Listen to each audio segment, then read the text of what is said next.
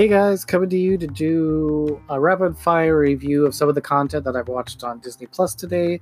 Obviously, I have not touched everything new on there, um, nor do I really have the intent to. I mean, there's some of the stuff that I don't really care for, um, but just to sort of give my thoughts on what I've watched so far. I watched Forky Has a Question, which was hilarious, short and sweet. I watched Pixar in Real Life. I didn't like the fact that they started with the Inside Out episode first. I thought it was clever, but it was kind of stupid. I feel like that's the sort of episode you do like as a 6th or 7th episode when you really get a feel for the show and the cleverness and the cuteness and all of that. Like, of course, maybe they did it as the first one to get it out of the way because they knew it was the weakest one. I mean, and they know they're Disney and they can do that. So, I mean, that might be the possibility too. I also watched the first episode of The World According to Jeff Goldblum, or whatever it's called. It was interesting. Not really a shoe guide. The whole episode is about sneakers. But it was interesting. I could definitely tell it's the type of show I like. I think I was a little disinterested just because I don't really care about shoes in that way. So it was hard for me to really be invested. But I love Jeff Goldblum, and I like the, the style of the show, if you will. So I'm definitely on board. I also watched the first episode of Encore, which I thought was absolutely moving. Definitely up my alley. If you're into musicals and you are a softie, then I think Encore is probably going to be right up your alley. And then the last thing I watched was the first episode. I forget the exact title, but it's the Imagineering series that they're doing, and that was probably my favorite thing that I've watched on there. The first episode completely goes over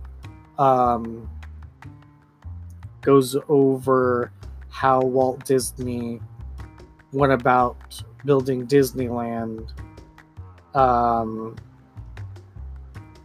and what it took to get it started going, and his inspiration on all of that. And it was just really fascinating. Made me cry like a baby at the very end. It was very emotional for me. Just because I've always seen Walt Disney as a very as a creative type. I don't know, it's weird to say this because I mean he died long before I was ever born, but I mean he really was somebody that I understood where his brain was at. The things that he was trying to do, not just for his own theme park, but I mean he really was trying. I think in a lot of ways he was trying to do like the same thing that sort of Apple is doing with their products and stuff, but on a bigger scale. He was trying to I don't want to say infiltrate because that makes it sound devious, but he was trying to make life better and trying to find ways to push technology and grow transportation. And I just think that's fascinating. I think the way that his mind worked and what he was trying to accomplish is just beyond anything. So I can't wait for the next episode of that. I haven't gotten around to watching Lady and the Tramp yet. I'm probably going to save that for tomorrow night, as well as the High School Musical show and Noelle. All of that, I'm going to watch over. Hopefully I can watch all 3 of those tomorrow, which will be Wednesday.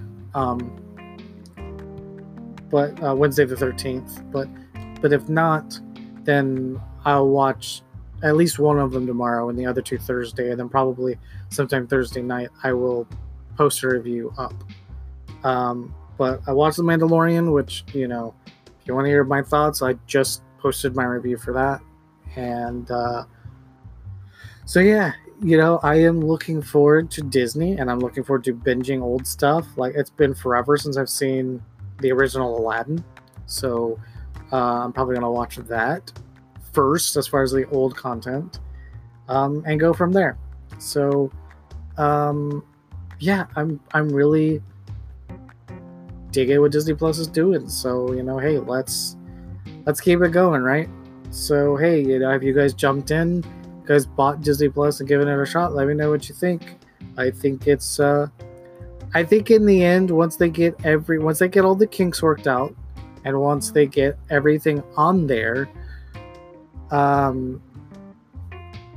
then I think it will be well worth having, if you're any kind of Disney fan, because they don't even have everything on there that they're gonna have on there yet. This is just their starting catalog, and it's crazy the amount of stuff they have on there.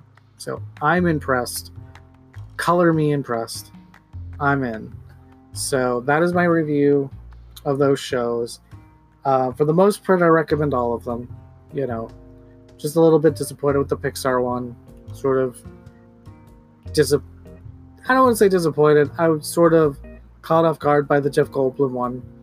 Again, sort of like the Pixar one. Not really the one that I would have started the show out with, but okay, sure. But hey, you know what? I've got the platform. I'm going to keep watching it. So that's my thoughts. I'm interested to hear what you guys think. Feel free to let me know. I'll see you guys in the next podcast. Peace out.